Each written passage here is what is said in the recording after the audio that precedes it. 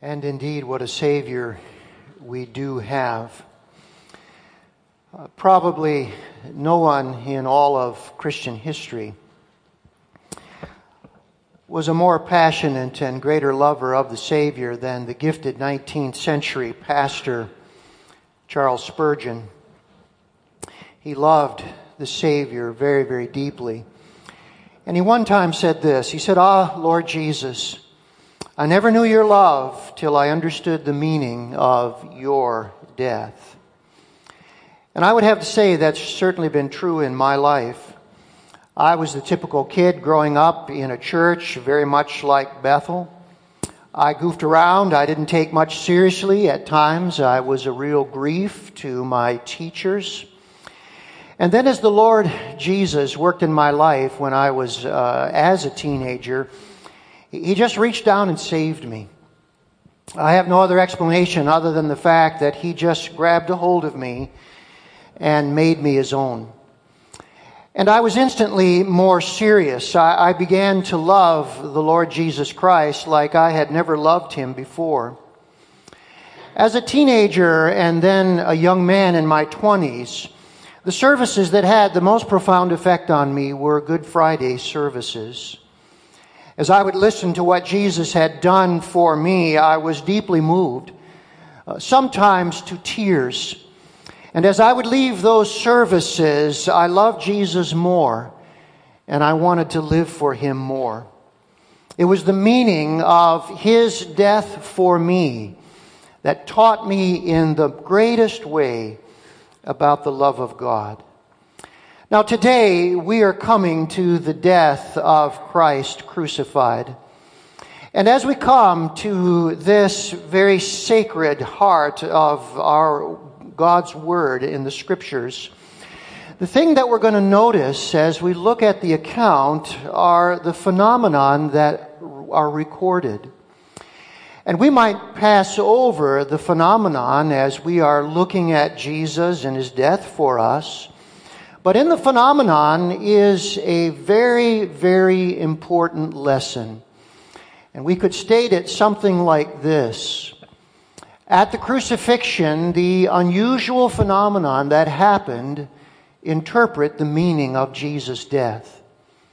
And so if we want to know what did Jesus accomplish in His death, it is these phenomena that occurred surrounding the cross that teach us the heart of it. Let's open our Bibles again to Mark chapter 15. And this morning we're going to be looking together starting at verse 33. And I'd like you to bow with me in prayer and let's seek the Lord together. Lord Jesus, nothing speaks to our heart more deeply than your death for us on the cross. And we know this is the greatest demonstration of the love of God. While it doesn't solve for us all the questions we have about the things we endure in this world, it does solve the issue of, is there a mighty, powerful God who loves us deeply and dearly? And the answer to that is found in the cross. Today, help us to see what Jesus accomplished, what His death means, that we might love Him more and serve Him better. In Jesus' name, amen. Look with me, if you would, at verse 33. And the Bible says, "And when the 6th hour had come, there was darkness over the whole land until the 9th hour. And at the 9th hour, Jesus cried with a loud voice, 'Eloi, Eloi, lema sabachthani,' which means, 'My God, why have you forsaken me?' And some of the bystanders, hearing it, said, 'Behold, he is calling Elijah.' And someone ran and filled a sponge with sour wine, put it on a reed, and gave it to him to drink, saying, 'Wait, let us see whether Elijah will come to take him down.'" Now, the first phenomenon we see surrounding Jesus' death is that darkness came over the whole land. And what this teaches us as believers in Christ is our own darkness is now past. Verse 33 tells us that at noon, at the 6th hour of the day by Jewish time, Darkness covered the whole land. Now, some suggest that this was an eclipse, but solar eclipses do not last for 3 hours in one place, do they? We learned that last summer as we watched the umbra go across the United States in the solar eclipse. So clearly, this was not that. It was a miracle that conveyed a message. In the Bible, miracles are always signs that point away from themselves to a message that God has. Darkness was a sign of God's judgment on human sin. Now, any Jew that was sensitive to their own history understood this. We know that Jesus died on Passover. The very first Passover in the Old Testament was preceded by 10 plagues. You may remember that the 9th plague was darkness over the land of Egypt for 3 days. The next plague, the 10th plague, was the death of the firstborn son in Egypt on the night of the Passover. So the darkness of the 9th plague was a forewarning to the Egyptians of the death of the 10th plague. And the death of the firstborn son was God's judgment on Egypt for Pharaoh's sin. Now think about this. Just as the darkness preceded the death of the firstborn in Egypt for their sin, so now darkness preceded the death of God's firstborn for the sin of the world. In one of our great hymns, we sing these words, "Well might the sun in darkness hide and shut his glories in, when God the mighty Maker died for man the creature's sin." That's what the darkness was symbolizing. You know, darkness is a very good symbol for judgment because it is the symbol for sin. The Bible says about God in 1 John 1:5, God is light and in Him there is no darkness. And think about what sin does for us. It darkens the soul. It darkens the understanding. It darkens our awareness of right and wrong. It darkens our understanding of God Himself. When I think back in my life to the darkest room that I was ever in, it was the old gymnasium at the high school where I graduated from. It was so dark in that gymnasium when the lights were off that you literally could not see a person standing right next to you. We call that pitch black darkness, don't we? Pitch black darkness. And just as in that old gym, the darkness of sin alienates us from God and it alienates us from one another. That's why darkness is the perfect symbol for the judgment of God on sin. Did you know that 3 times in the Bible hell is called the place of outer darkness? It is called that because the place of ultimate judgment is the place of ultimate darkness. Now on the cross, as we see here in Mark 15, Jesus experienced darkness in 2 very, very foreboding ways. Number 1, He experienced the darkness of total separation from God.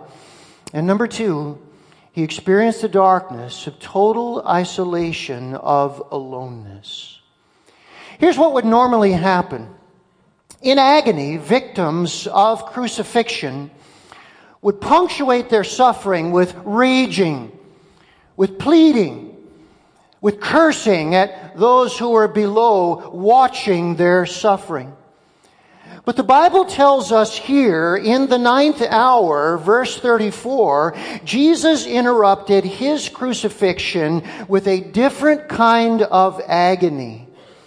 He cried out, "Eloi, Eloi, lema sabachthani," which means in Aramaic, my God, why have you forsaken me?" This cry is an echo of Psalm 22:1. And there the full verse of Psalm 22:1 says, my God, why have you forsaken me? Far from my deliverance are the words of my groaning. This is what is known as a lament psalm. And David, in whatever circumstances he was in, was expressing his feeling of abandonment by God. Now Jesus, the greater David, the ancestor and descendant of David, takes this psalm upon his lips and he expresses the abandonment he feels by God as he is on the cross. Listen to the words of Pastor John Calvin as he explains this. Jesus expressed this horror of great darkness, this God-forsakenness, by quoting the only verse of Scripture which actually described it and which he had perfectly fulfilled. All of us know that Jesus experienced everything that life has to throw at us. Temptations, trials, the failure of friends, the opposition of enemies, unbelievable physical pain. Every experience of suffering Jesus had experienced except one. He had never known the alienation of sin until now. Up to this moment, Jesus had never known personally what it was like to be a sinner. Now we have to be very, very careful here. Jesus did not become a sinner at this moment. For had he become a sinner, he would have no longer been the sinless Son of God who could have died for us. So he did not become a sinner, but at this very moment, he was treated like one. He was judged like one.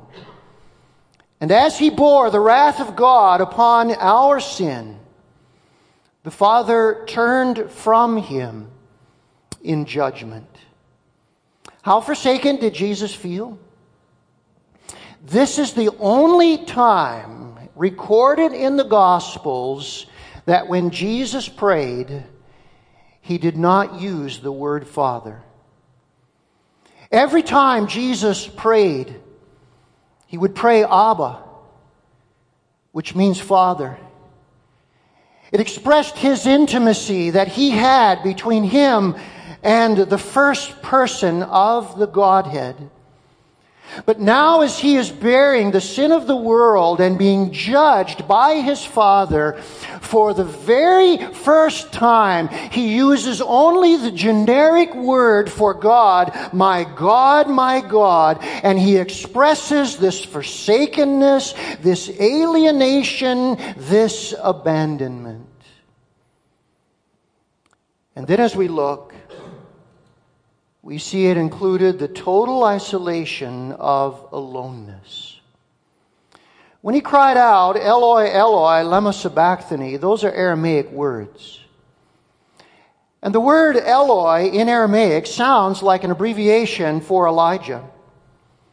There was a Jewish legend that Elijah came in times of distress to deliver righteous sufferers. And so, when we are told here in verse 36 that someone ran and gave Jesus to drink some sour wine and refresh him, what that was a taunt. What they were saying is, will Elijah come? If Jesus is who he says he is, Elijah should come and should rescue him.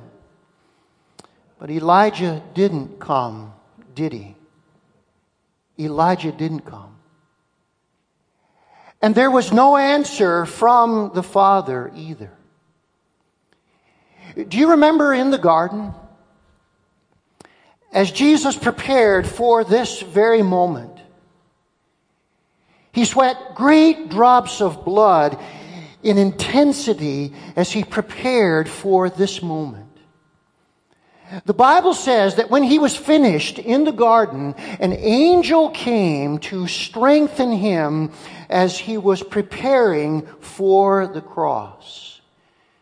But I want you to think about this. While he was on the cross, no angel came. There was no answer from the Father. Only the darkness of aloneness. It's very interesting in the Old Testament in Isaiah 59 and verse 2. There is a verse that I think describes the alienation and darkness that sin brings like none other. Isaiah 59:2. Would you read it with me? It is rather your iniquities that have separated you from your God. It is your sins that have made him hide his face from you, so that he does not hear you. What are the wages of sin? Well, they are all right here. Separation from God. His face hidden from us, alienation and forsakenness.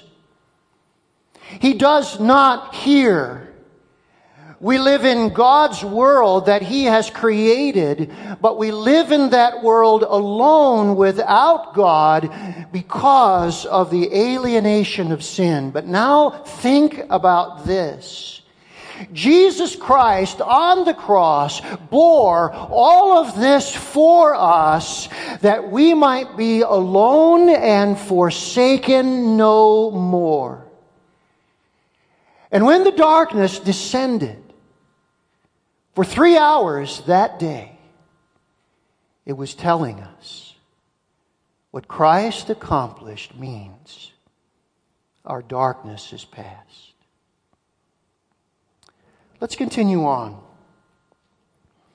Look with me, if you would, at verses 37 and 38. And Jesus uttered a loud cry and breathed his last. The Gospel of Matthew tells us that at this very moment there was an earthquake. And then we read in verse 38, and the curtain of the temple was torn in two from top to bottom. Please learn this lesson this morning. The second phenomenon is the curtain was torn in two, and that teaches us our barrier is removed. Now, Jesus' loud cry before he died showed he did not die a normal death. Normally, what would happen to victims of crucifixion is they would suffer extreme exhaustion for several days, and then ultimately they would lapse into a coma. But what does the Bible tell us about Jesus? He was conscious to the very end. And then voluntarily, he offered up his spirit to God. What this tells us is that Jesus was not the first martyr. He was not put to death unwillingly. But he was a sin offering. He offered himself voluntarily, consciously, in total control of his faculties to the Lord as our sin offering. And when he uttered that loud cry and breathed his last, we are told that curtain in the Holy of Holies that was the barrier to the presence of God was torn from top to bottom. Let's take a moment, shall we, to enter into the full meaning of this. Listen to this description and watch as we learn this morning.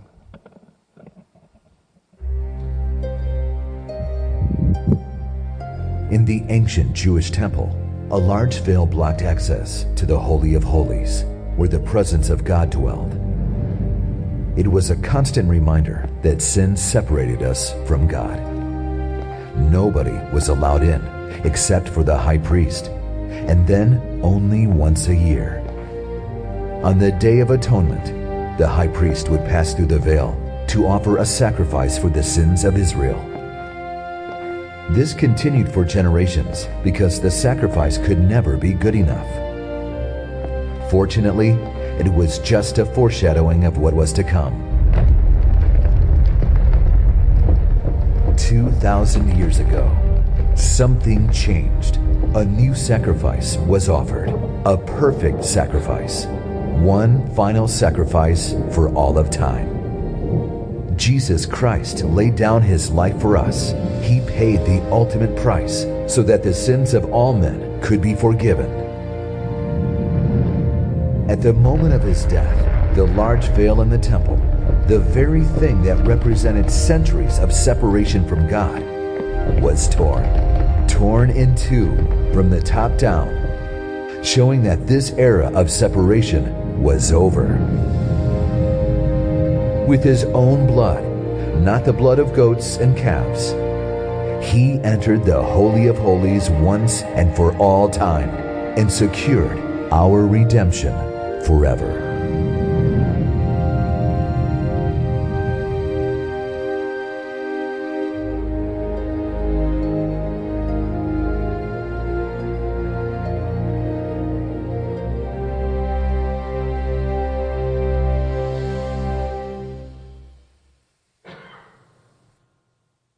And all of God's people said,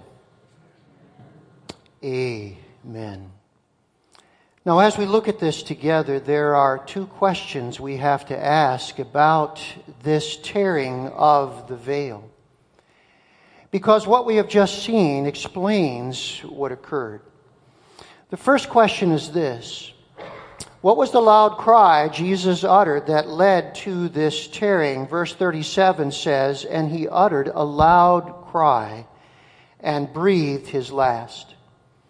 We have to go to the Gospel of John for the answer. In the Gospel of John, the loud cry in chapter 19, verse 30 is, "It is finished." It is one word in the Greek language, tetelestai. And it is a word that means paid in full. And so when the last sin was paid for by Christ on the cross, he cried tetelestai. Interesting, in John 19:30, that word is in the perfect tense. And so it literally has this meaning: it has been and will forever be finished. That's what Jesus was crying when he said, "It is finished." It has been, and it will forever be finished. And when it is finished, the veil must come down. The second question we have to ask: how do we know that God tore the veil in two? And as we look very, very closely at verse 38, there are two answers that are given to us. Did you notice it says the curtain of the temple was torn in two? That's a passive. Not the curtain in the temple tore in two, but it was torn in two. Not torn of itself, but torn by somebody else. And then you will notice it says it was torn from the top to the bottom. That somebody else who clearly tore that veil in two was the unseen hands of God reaching down from heaven, grabbing that veil and ripping it apart. I love the verses that were quoted in that video that we just watched. Hebrews 9:12. Read them with me. Join me. He did not enter by means of the blood of goats and calves, but he entered the most holy place once for all by his own blood, thus obtaining eternal redemption. When I looked up the word tetelestai in Strong's Greek dictionary, there was an additional note. Let me read that additional note for you. Christ satisfied God's justice by dying to pay for the sins of all. These sins can never be punished again, since that would violate God's justice. Sins can only be punished once, either by a substitute or by yourself. And when sins were punished once for all by our substitute, the barrier to God must come down. Let's continue on. Notice verse 39. And when the centurion who stood facing him saw that in this way he breathed his last, he said, "Truly, this man was the Son of God." There were also women looking on from a distance, among whom were Mary Magdalene and Mary, the mother of James the younger, and of Joseph and Salome. When he was in Galilee, they followed him and ministered to him. And there were also many other women who came up with him to Jerusalem. Now we expect these women to be believers in Jesus. They had followed him for 3.5 years. But the unusual phenomenon we do not expect is this centurion. He's the third phenomenon in the story, and this is what we learn. When the centurion saw in this way he breathed his last, his eyes were opened, and our eyes are opened as well. Who was the centurion? Well, he was the Roman officer in charge of the execution. He was also in charge of guarding Jesus. So he had seen everything that happened. He had seen the scourging, the beating, the nailing. He had seen the words of forgiveness and heard them that Jesus uttered from the cross. When he saw this earthquake and he heard Jesus' triumphant death, his cry of victory, his total control, "It is finished," he knew that Jesus was no ordinary man. He knew he must be divine. And he said in verse 39, "Truly, this man was the Son of God." Like Pilate, who had put over Jesus' head these words, "This is the King of the Jews," clearly writing more than he knew, this soldier affirmed more than he knew. One of the amazing things as we read through the crucifixion scene is it's Jesus' enemies, the very ones opposed to him, who say the truth about him, though it is far more than they knew. And we know it is true that he was and is the Son of God. Do you know what I learned from this? I learned that the cross is a revelation. When it says in verse 39, the centurion saw that in this way he breathed his last, it's interesting, the word "saw" sometimes is a figure of speech. And it can mean this: to become aware of something through sensitivity, to feel, to actually discover. This centurion discovered more than he saw. He perceived. He learned. And though he said more than he truly understood, he began to see through the cross something he had not seen before. You know what this tells me? The cross of Jesus Christ is a revelation. Remember what Jesus said? "If I be lifted up, I will draw all people to me."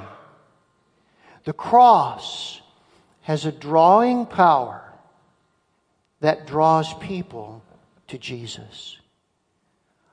"Ah, Lord Jesus, I never knew your love until I understood the meaning of your death." And it's in the cross that our eyes are opened the greatest to Jesus, the Son of God, Savior and lover of our souls. There's a man whom you know quite well. When I put his picture on the screen, you are going to immediately recognize him.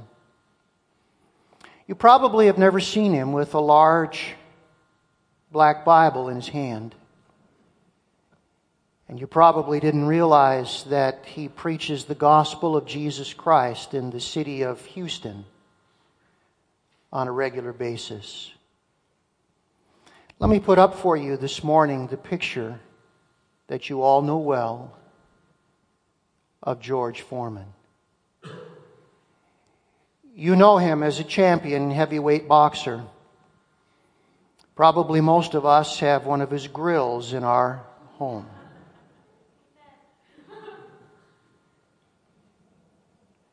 But did you know he's a Christian? And did you know how he became a Christian? In one of his title fights in which he lost, he sat in his dressing room, dejected and beaten. And this is what he said. I felt my head, and when I brought my hands down, I saw there was blood on the palms of both hands. Then I looked down and saw there was blood on my feet. I was reminded there was where Jesus bled. On his palms, on his feet, on his head. At that moment, I died. I died for God. Then I got life as a new creature. I became like a small, trusting baby. I had never read the Bible before. Now I read it all the time. I understand it. I want to explain it to other people so that they, like me, can know the truth. How did we begin this message? Lord Jesus, I never knew your love until I understood the meaning of your death. And it saved a man like George Foreman. It saved me. It saved you. And it is the greatest motivation to love and live for Jesus that we know. Let's bow together, shall we? Close your eyes and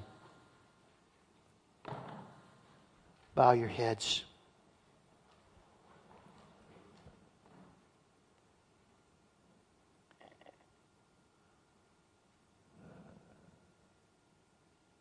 Have you seen the meaning of what Jesus did for you?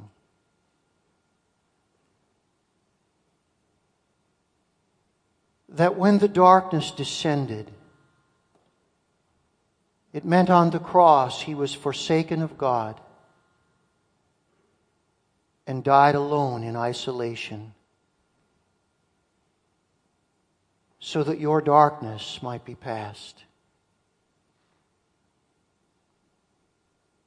The temple that separated people from the very presence of God for hundreds of years. Now that veil was rent in two, that your barrier to God might be removed. And when he died in the way that he did, the cross opens our eyes. He's the Son of God. He's the Savior, the lover of your soul.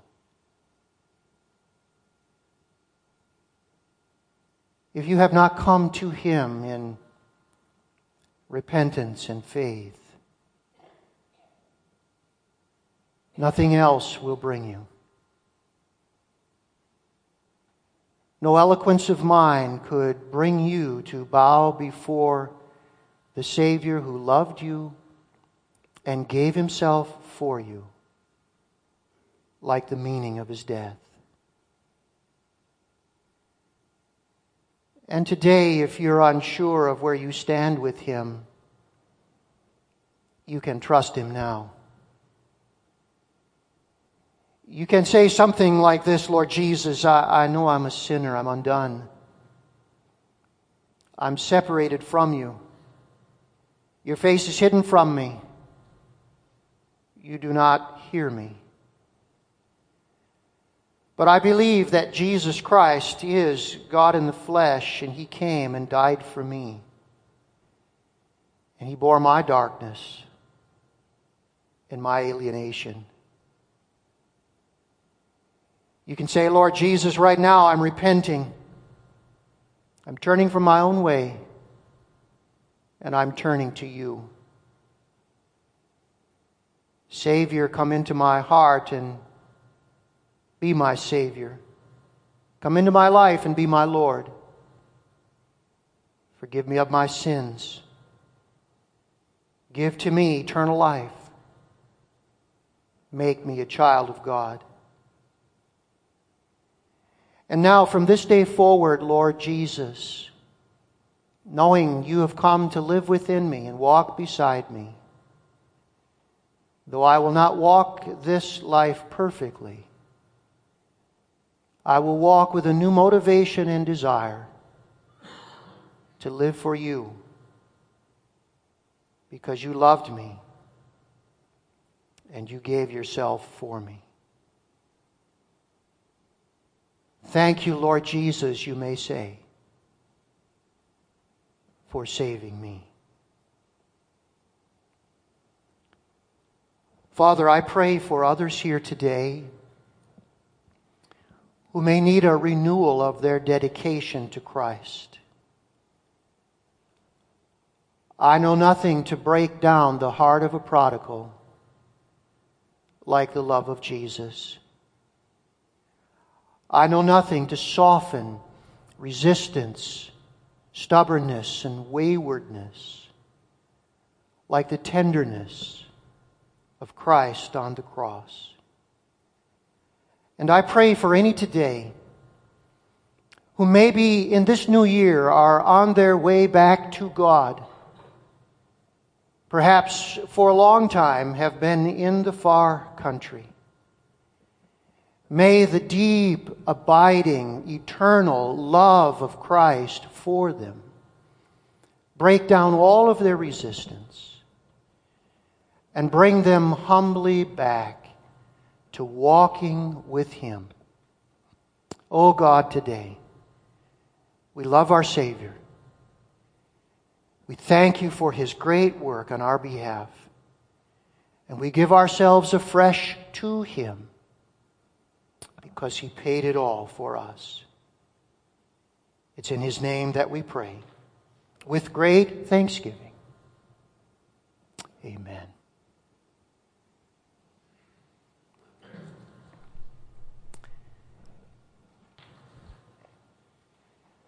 I love this final song that we are closing with this morning. And our praise team is coming to lead us in it. It may be a while since we have sung this song, but I'm sure that you will pick it up as we begin to sing to the Lord. And I want you to know that I believe that you're not here by accident. I believe you're here by divine appointment. And I believe that God is speaking to you through His Word and what our Savior has done for you. And so if there's any way that we can encourage you, that we can come alongside of you, help you in your walk with the Savior, that's why we're here. Let's stand together, shall we? And let's sing as we close. As we get to that final chorus, we will be dismissed for today. God bless you. Let's sing together.